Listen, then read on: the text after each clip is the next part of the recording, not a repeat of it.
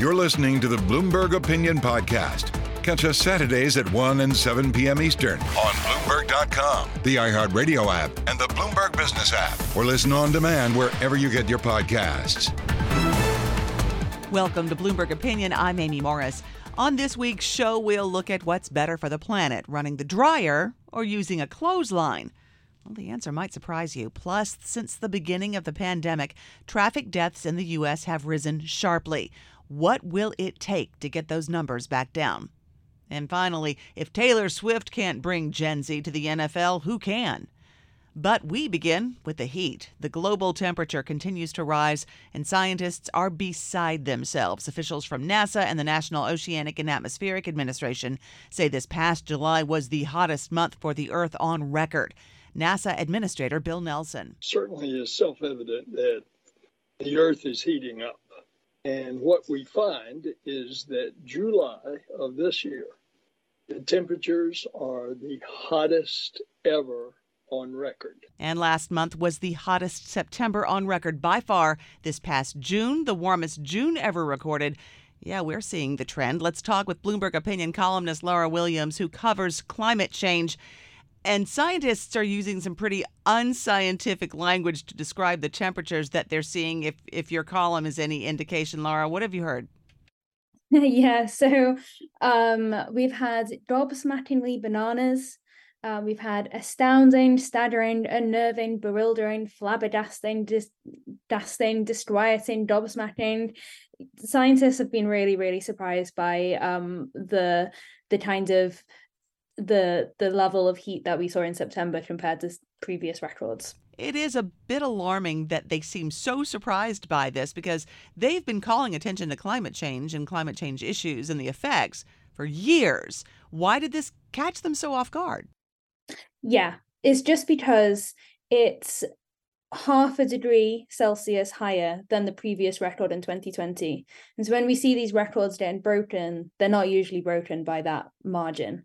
And so it is a kind of a marked increase. And it looks like it could be, some are saying, an acceleration in the rate of global warming, which would be a worry. Yeah, I wondered, was this an outlier?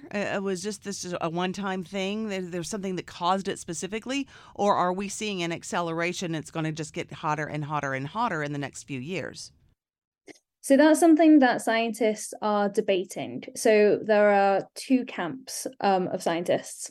The first camp, and I spoke to a sociologist, and he kind of terms these guys the accelerationists.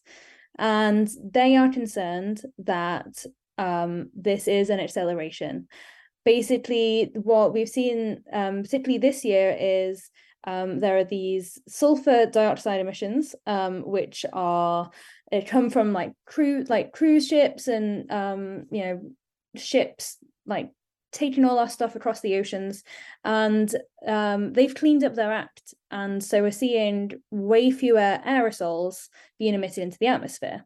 So that's a good thing for our health, but those aerosols have historically served to mask human-induced climate change because they reflect the sun's heat back into space. And so the fewer of those that we have, the more solar radiation reaches the Earth's surface. The scientists that think that we've seen an acceleration point to that trend of sulfur emissions going down, and point to the trend of these huge temperature records that we've seen over the past few months, and say that it could be an acceleration. Now, I would argue that the other team of scientists, the observationists, are right in that this is just it's a few data points, and there's lots of things that could be making this the Earth a lot warmer right now, a lot of temporary things. So of the September that we've just seen was 1.75 degrees Celsius warmer than pre-industrial temperatures. Now that's a very scary number. 1.2 degrees Celsius of that we know is down to us burning fossil fuels. The remaining 0.5 degrees Celsius or so is due to a combination of different factors. And so it could be aerosols, but it could also be the fact that we are in an El Nino season, which is a naturally occurring climate pattern that warms global temperatures. It could also be that, there was this huge underwater volcano which held an immense plume of water vapor, which is a greenhouse gas, into the atmosphere last year. And that would be enough to temporarily elevate global temperatures for a few years. It could be partly aerosols, and it could partly be the fact that we've had reduced ice at the poles this year. So the more dark sea that's exposed, the more heat gets absorbed by the water. Oh, there's a lot there. Yeah. But no matter which side they're on, whether they believe that this is an acceleration or they believe this is just par for the course, the observationists, if you will, is there a new sense of urgency now? Well, I think that there's always a sense of urgency, and whether it's an acceleration or not, the overwhelming trend is that the Earth is getting warmer, and that we are still not doing enough to combat that warming. And so if it wakes people up and is a reminder that we actually need to, take some severe action to stop this trend, then I guess that, there could be a call for a renewed sense of urgency. That urgency was needed all along. But I suppose that this could be a wake-up call. We are talking with Bloomberg opinion columnist Lara Williams about the, quote, gobsmackingly bananas heat, as scientists describe it, and as it's listed in your column on the Bloomberg terminal, Lara. It was a great read, very interesting to see how they are using terms that you might hear among the layperson, such as myself. You don't usually expect to hear from people who study this for a living. What do they believe this could mean for the coming winter months? Are we going to see a milder than usual winter, or because it's an extreme, are we going to see a colder winter? That's a good question, and I guess we'll find out when the data comes out. But I think for now, October is looking to be warmer than average, and I would say that with the fact that we're in an El Nino, that tends to make things warmer. It actually tends to make parts of the world, so I think Europe might be seeing a slightly colder winter, if the El Nino pattern holds true. But I certainly wouldn't be surprised if we saw a warmer than average October and November. So there may be some disagreement about what these temperature trends are telling us right now among scientists, but they do agree on one thing, in that there's an issue with political will. There isn't enough of it. Where does that stand? Yeah, so, I would say that the fissure between science and political will is huge.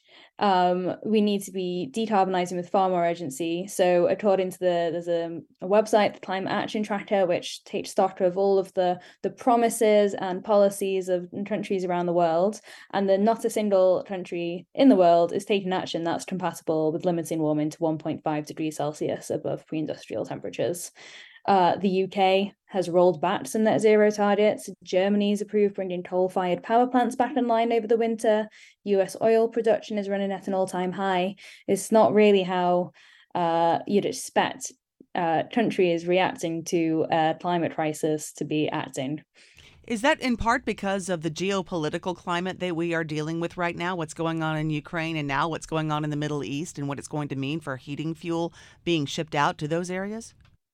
Yeah, I think definitely the geopolitical environment is not helping, and we've also got a really high inflation, which is stretching people's wallets, and whether we like it or not, we have to admit that sometimes net zero action is going to cost people more in the short term.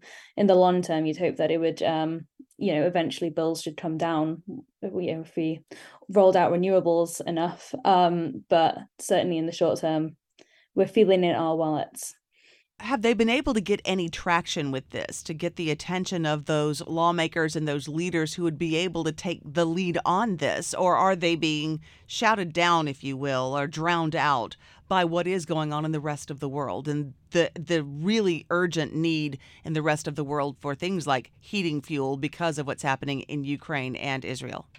For sure. I think that at the moment, it definitely feels like, the scientists are being drowned out just because of the urgency of these other crises. It will be really interesting to see at COP28 in Dubai in December what kind of happens there, whether we're able to kind of come around the table and set our sights on more ambitious climate action there and kind of, center ourselves around that, or whether indeed, the ongoing conflicts kind of, again, makes it another kind of non-event. All right. And we're going to watch it with you. Thank you so much, Laura, for bringing us up to speed on this.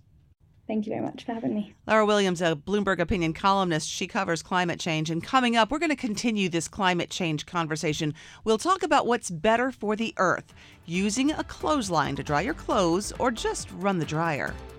It might surprise you. You're listening to Bloomberg Opinion.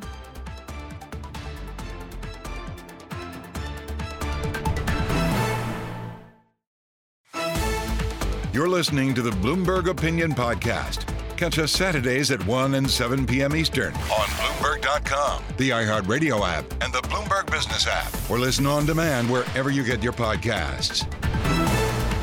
You're listening to Bloomberg Opinion. I'm Amy Morris.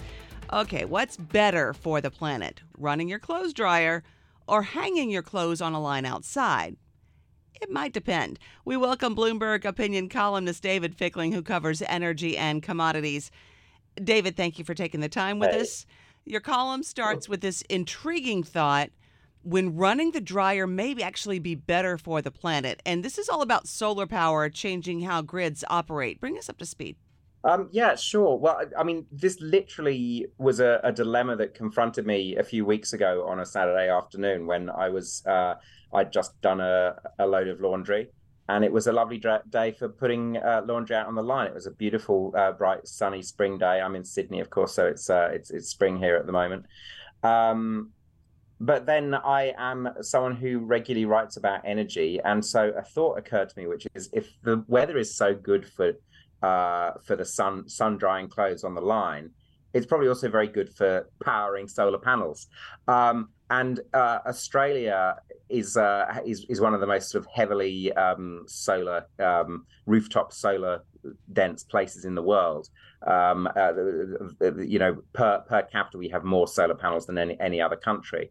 And so, of course, what this means is that in the same weather conditions, you're actually going to have a surge of solar generation hitting the grid, which is possibly going to be too much for the grid. I had a look at the website of the grid operator, and it turned out that at that point, the price of electricity wholesale in the market was about minus 70 Australian dollars, about minus 50 US dollars per megawatt hour. So it was a negative price. There was normally, obviously, you have to pay for electricity, but this was the opposite, because there was so much solar hitting the grid at this point that they were essentially, the market was prepared to pay people like me. Of course, I was not actually going to get any money from this because of the way bills are structured, but it was prepared to pay users to take the electricity off their hands. So this completely changes the calculus of it, because if you want to have strong grids, and if you want to have also a financially viable renewables sector paying into the grid, you want to be running the dryer at the middle of the day. You don't want to be putting the stuff on the line, because you actually want these imbalances in the grid to sort themselves out. So the balance of power then in the most hyper-local energy infrastructure within your own home, hyper-local, that's got to be a challenge, because you have to pay attention to that. You have to pay attention to how much is hitting the grid. I mean, I should say hardly anyone is paying attention to this, and there's several reasons for that. I used to have solar panels on my roof. At my current place, I only moved in about 9 months ago, so I don't actually have that at the moment. So it doesn't make any difference to my electricity costs. I pay the same tariff regardless of the time of day. That makes no difference at all. In addition, in almost every market, the wholesale price of electricity does not reflect the retail price of electricity. And the only extent to which it does is actually something that in a lot of markets is very anachronistic. I can get I can get an electricity tariff whereby it costs me less to run appliances at night. I get a cheaper off-peak tariff at night, and I'll get a higher on-peak tariff, particularly at the peak in the evening. It'll be the highest. Now it's probably right that it's highest in the evening, but actually night is not really a time when you want to be making it cheaper to get electricity, because in places like Australia and other places like California is actually the first market that really saw this, and we've seen it in Germany and other places as well. It's the middle of the day when the sun is shining most brightly, and all those solar panels are just pumping out electricity. That's actually the time when you really need to fix some of these imbalances that are happening in the grid. We are talking to Bloomberg opinion columnist David Fickling about how to manage power from the solar grid and how sometimes running the clothes dryer could be good for the planet. Okay, so David, would it be then up to the consumer to adjust that imbalance that you were describing? Or is this just one of the growing pains that we're finding as more places are converting to more renewable sources of energy? Is this just part of it? It's not going to be really for the consumer to sort it out. It's a hard thing for the consumer to sort out. The easiest way you can fix it as a consumer, but this will only apply to fairly affluent consumers. Certainly, people in Australia and California and Germany that would apply. Is of course to attach a battery to your solar system. The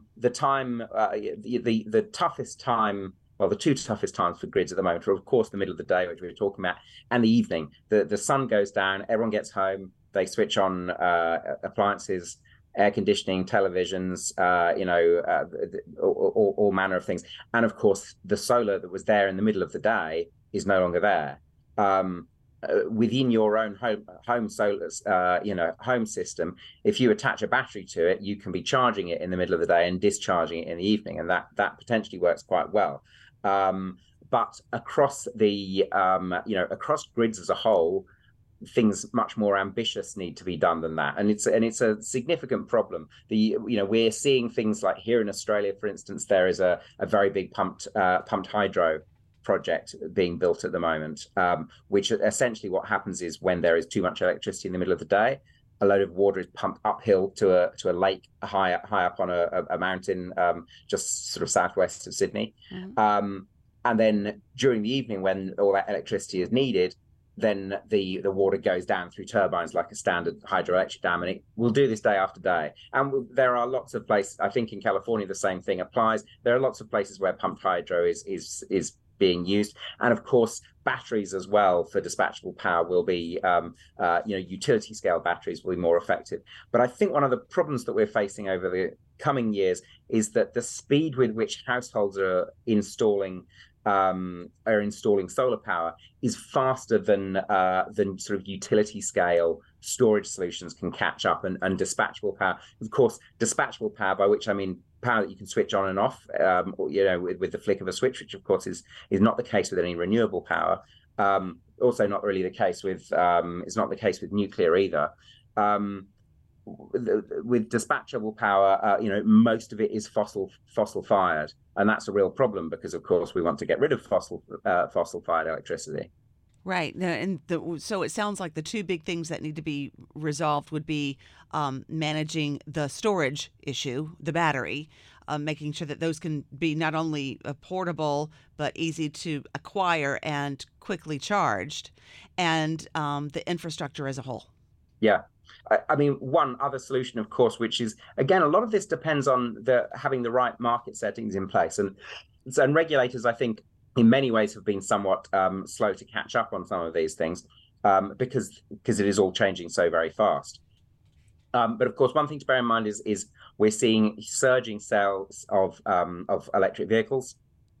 Electric vehicles are another thing that should be sucking up power in the middle of the day and potentially could be used to discharge electricity in the evening. But at the moment, in most markets, there is very little, regulation that would allow people to do that.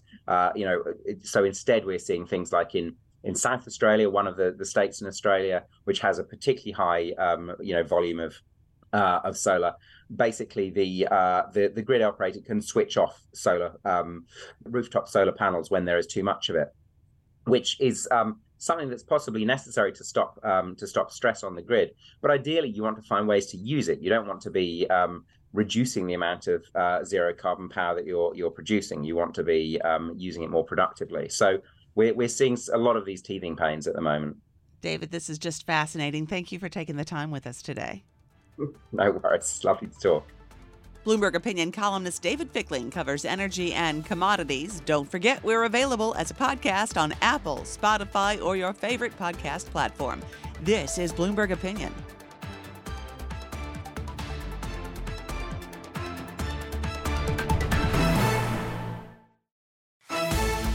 You're listening to the Bloomberg Opinion Podcast.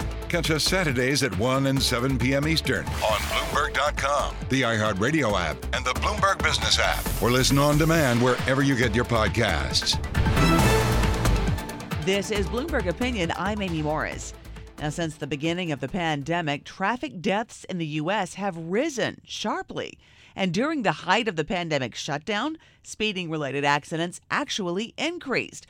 At the time, Pamela Fisher of the Governor's Highway Safety Association explained why. You have fewer cars on the road, you should have fewer crashes, but the behaviors that were happening out there, people were seeing open highway, open roadways, local roads as well, not just on highways, and they were driving at really crazy speeds and engaging in other unsafe behaviors. Well, it hasn't improved much since then. Preliminary numbers from the Centers for Disease Control and Prevention indicate 46,020 people died in accidents involving motor vehicles in 2022. That's down just a bit from 2021, but still 18% more than in 2019. Let's look at what's happening. Bloomberg Opinion columnist Justin Fox covers business and joins me now. Justin, you have voluminous amounts of data and some really nifty, helpful charts to kind of guide us as to why all of this is happening. And you were even able to use this information to eliminate some of the candidates for what is causing this. But what is the problem? Well, yeah, I mean, when you bring this up, that traffic fatalities are up in the U.S. and there's been a big jump since 2019, but they'd already started rising around, 2015 or so. And a lot of times people bring up smartphones or just the pandemic. But if you compare the U.S. to other rich countries, I made a chart of the U.S., France, Germany, Canada, Australia, and the U.K. None of the rest of them have had this stall in the improvement in traffic fatalities like the U.S. has. In all those countries, they've kept going down. In the U.S., they stopped going down about a decade ago, and they've really gone up significantly over the past few years. So, okay, what's different about the U.S. from these places? And one thing that's been brought up is we have these gigantic pickup trucks and SUVs that are really safe if you're in them and get in a crash, but not so great for people in the other cars and especially for pedestrians. I think there's some really big issues with the really high bumper pickups and SUVs being extreme pedestrian risk because they just, you can't see what you're doing as well. So there's some research on that and the thought that maybe some percentage of the increase, 10%, something like that, is caused by the bigger trucks. And so that lane leaves, okay, well, what happened in the US since 2019 that didn't happen in other places? And obviously it was this sort of national conflict, rethinking argument about the role of the police, especially in the wake of George Floyd's murder, although obviously this discussion has been going on for longer. You can sort of date it really coming to the fore to Ferguson back in, which I think was the end of 2014. And it, if you look, there aren't great national statistics on police stops for traffic violations. There's a poll that the Bureau of Justice Statistics does, and they're definitely down a little bit. But if you look at specific cities, it's pretty. I mean, San Francisco is the champion.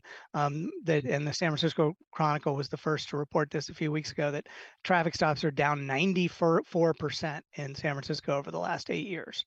But you find and Seattle is almost that much. You find a lot of other cities where they're down pretty significantly too. Now, you ascribe some of this, at least to that sort of conflict between police and society, what happened with the killing of George Floyd during the height of the pandemic. But could speed cameras, red light cameras, those types of traffic cameras also be a factor where you have an electronic eye versus a human eye keeping tabs on how we are on the highway? Right. Those are much more common in most of these other countries that have had big continued declines in traffic fatalities. We have some in the US, not many speed cameras outside a few big cities. A lot of red light cameras, but actually fewer than there were a decade ago. And that's something that there's been a lot of research done on over the years, that especially the speed cameras seem to have a really pretty dramatic effect on reducing traffic fatalities. And I knew I've written about them before, and I got lots of emails from people, and I got them again now, that just Americans hate this idea. And I think the one way to think about it is we also, a lot of these other countries are kind of a little more reasonable about their speed limits, like Germany or something. You can drive really fast on the Autobahn in Germany. If you drive faster than you're allowed, you are likely to get in trouble. And I think the UK has been really the toughest on this, and has had a really amazing decline in traffic fatalities. So it's like, okay, we've dramatically cut back on the kind of traffic enforcement that we mostly do in the US. And at the same time, we're still really reluctant to embrace this other way of doing it that has been pretty effective in other countries. It is, I haven't checked if Gavin Newsom has signed it yet, but California has legislation that the Assembly and the Senate passed that would at least allow San Francisco and a few other cities to start experimenting with speed cameras. And there are, like, New York has tons of both. And I think in general, they've been shown to be pretty effective in making the city a lot safer than it used to be. Although, again, New York has had a pretty big drop, not like 90%, it's more like 20 or 40 or something in enforcement, and an increase in fatal accidents. And we are talking with Bloomberg opinion columnist Justin Fox about the sharp rise in traffic-related deaths and what can be done about it. I want to get back to the speed camera, the red light camera situation, because you said something about how people just really aren't getting behind it. Anecdotally, I can tell you that when I would cover local news, local traffic issues, local neighborhood issues in the Washington, D.C. area, if you are a driver, a motorist, no, you are not crazy 100% in love with those the traffic cameras.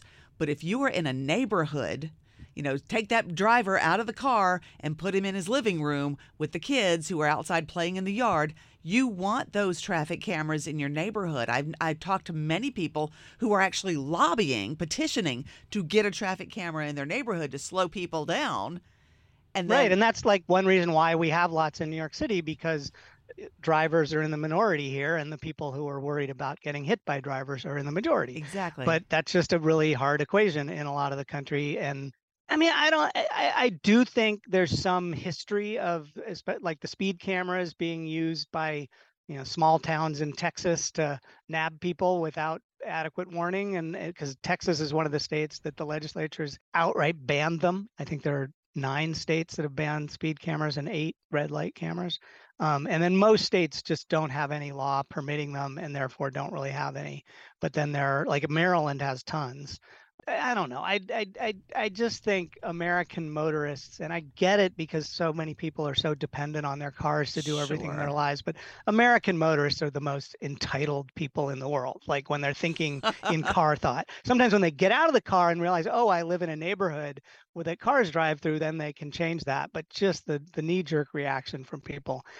I don't think the enforcement should be unreasonable and the speed limit should be reasonable, but why not have automated enforcement rather? Because it has been shown pretty clearly. There was a really interesting, very recent study done using data from Lyft and Lyft drivers in Florida, where they could, because of Lyft's location data, tell exactly how fast the cars were going. They knew who all the drivers were, and Black drivers who were driving the exact same speed as white drivers were significantly more likely to be pulled over.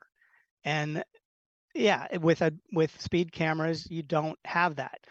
it's really it sort of police jobs are the kinds of jobs that are hard to hire people for right now. I mean, across the economy, there's this big shortage of young people. I mean, there's lots of them doing it, but the demand, there's this big demand and supply mismatch of especially young people coming into non-college degree requiring jobs, and police is one of them. And so there's this sort of overall issue. And then I just think in a lot of cities, people feel like, yeah, do I really want to be a cop in San Francisco? It doesn't, they pay pretty well, but it doesn't seem like a high status job, and all the police cars are 30 years old. So I don't know. Justin, it is a great column. I recommend everybody check it out. Thank you so much for taking the time with us. Thanks for having me. You're listening to Bloomberg Opinion. I'm Amy Morris. It's me. Hi, I'm the problem, it's me. Actually, Taylor Swift isn't the problem for the NFL at all, but she might not be enough either, because for the most part, Gen Z couldn't care less about traditional sports. I want to talk about this now with Bloomberg Opinion columnist Adam Minter. He covers the business of sports, and he joins us now. Adam, what will it take, besides Taylor Swift, for the NFL to win over Gen Z? They've spent years worrying about this, and one of the things they're finding is that no matter what they do, overall, the interest of Gen Z in their product and in other pro sports, traditional sports products is declining. So they're looking, and Taylor Swift, they hoped would provide that a little bit of oomph, and temporarily she has, but once she's gone, they're looking for some way to fill that vacuum. So there was a little bit of a boost, but that didn't last. Where does this indifference come from? You know, if you grew up like I did, you sort of had your sports fandom passed on generationally. You watched the football game on Sunday with grandpa, or you watched it with dad. And then you went to school and everybody was talking about what they watched on Sunday with grandpa or dad or mom or whoever it was. And maybe that was inspiration to go and join the high school or elementary school football team. That's breaking down because everybody has their own screen at home now. And so you aren't getting what people who study this call generational fandom. It's not being passed on anymore. People either have to find it on their own, they have to find their own way of embracing football, baseball, hockey, whatever it is, or they're just going to find other ways to entertain themselves. And increasingly, that's the case. And it's a reason for panic for the NFL, the NHL, and all the major sports leagues. So does this also impact, say, the NCAA and those leagues as well? Yes and no. I mean, yes, in the sense that, sure, you know, you're going to learn to watch Alabama with your parent who was an alum. But even so, you still have your own screen that you can sit on the couch and watch esports on. And we're finding that esports are incredibly popular for Gen Z, roughly age 26 and younger. It didn't used to be that way. If you're sitting on the couch and there's one TV in the house and it's tuned to the Alabama game, you're watching the Alabama game, not somebody playing, League of Legends, with somebody else in Hong Kong. Is there a cultural or even economic impact that comes from the indifference? Right now, we're seeing, huge media rights deals, for example, for the NFL. The NFL has just started this year a multi-billion-dollar deal. Amazon is paying $1 billion a year to show Thursday night NFL games.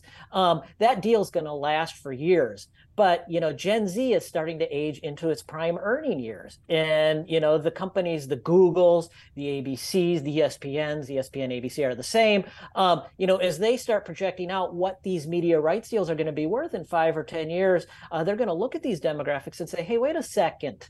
Gen Z isn't as interested in this stuff as the millennials were or Gen X was. And thus, we're not going to pay as much. So it is a long-term risk to their business models. I was going to ask, how do you win over the next generation? But it sounds like they don't really know. They haven't figured that part out yet. Yeah, I mean, that's the thing. They're struggling. One of the things that you hear the league say and the network say is, well, we have to meet the fans where the fans are. Well, that used to be at the one television in the living room or at the stadium.